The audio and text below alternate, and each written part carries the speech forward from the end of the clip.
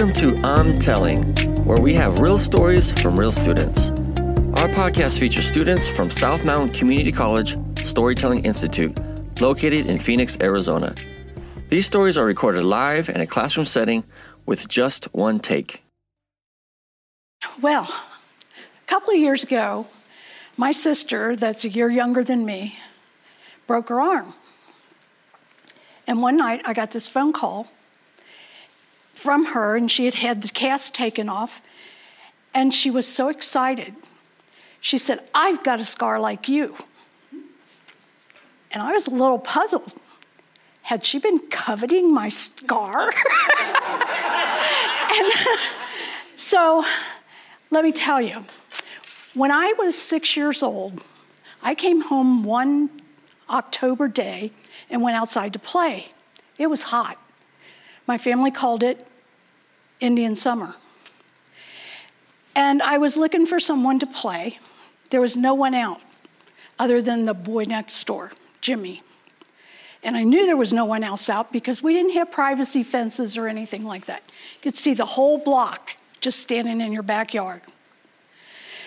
So Jimmy was a little strange. One day, on another day that we were all outside playing, he lived in a house, and the front of the house was like a single-story house, and the back of the house was like a two-story house, it's like where the basement comes out. And then the kitchen opened up onto a porch. He was sitting under the porch, and it was drizzly and chilly. He was shirtless, and he had an axe. And we walked over to see what he was doing, and he told us he was going to cut off his nipples. Well, it was chilly. He didn't have a shirt on, and nipples do what they do when they're cold. And we were desperately trying to talk him out of cutting off his nipples. He didn't ever do it, but it really was kind of unnerving to go through that. Another time, I was barely 5 years old. It was in the summertime. And Jimmy felt he was obligated to tell me that Santa Claus wasn't coming to my house that year because there was no Santa Claus. I argued with him for a little while. And then I ran home to my mother, who tried to rescue the situation by saying, well, maybe Santa Claus doesn't go to people's houses if they don't believe in him. But Christmas was never the same after that. So my point here is, if there had been anyone else to play with, I don't think I would have played with Jimmy on this particular day. So he made up a game. He decided there was a swing set that sat between our 2 yards. And he decided that the two of us were going to hang from the top bar and cross it hand over hand, while the other one tried to shake us off. Well, we went through, and like I said, it was hot. We went through a couple of turns, and I was up there, and he was just violently shaking that swing set, and I fell. I landed on my elbow on the concrete walkway between our houses. And when I stood up, my 2 forearm bones, I could feel them clanking around in there against my skin. I went screaming into the house, and my parents got my aunt from upstairs who worked for a doctor who had to be the one to say, yep, it's broken.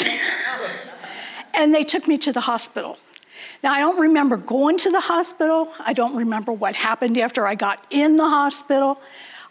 I remember waking up with this huge cast on my arm, and my arm was tied above my head.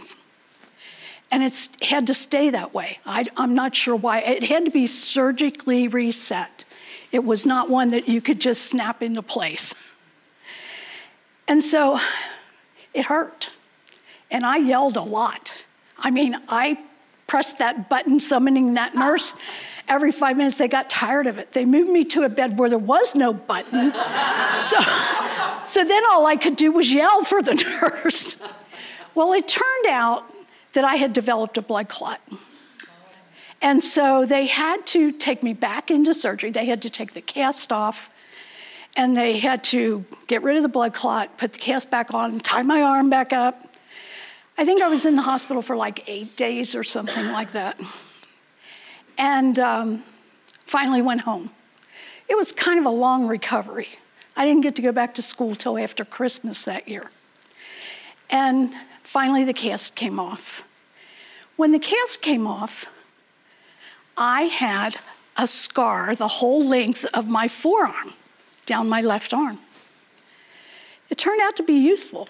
When I learned right from left, I was never wrong.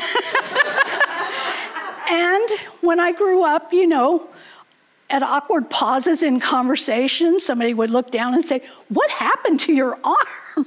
So it was, it's always been part of me, that scar has. So, back to my sister. I love my sister. She's beautiful. When she was in high school, and they do the popularity thing for the seniors, she was sweetheart queen that year. She was prom queen that year. She was voted best looking, and she was voted most popular. Why would she want my scar? I just don't understand. In any case, she can't have it. It's mine. It's part of my history.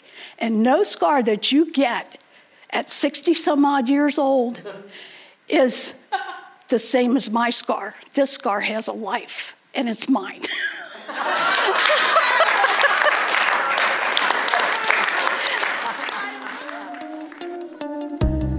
If you are interested in learning how to become a storyteller, please visit our website at southmountaincc.edu/storytelling.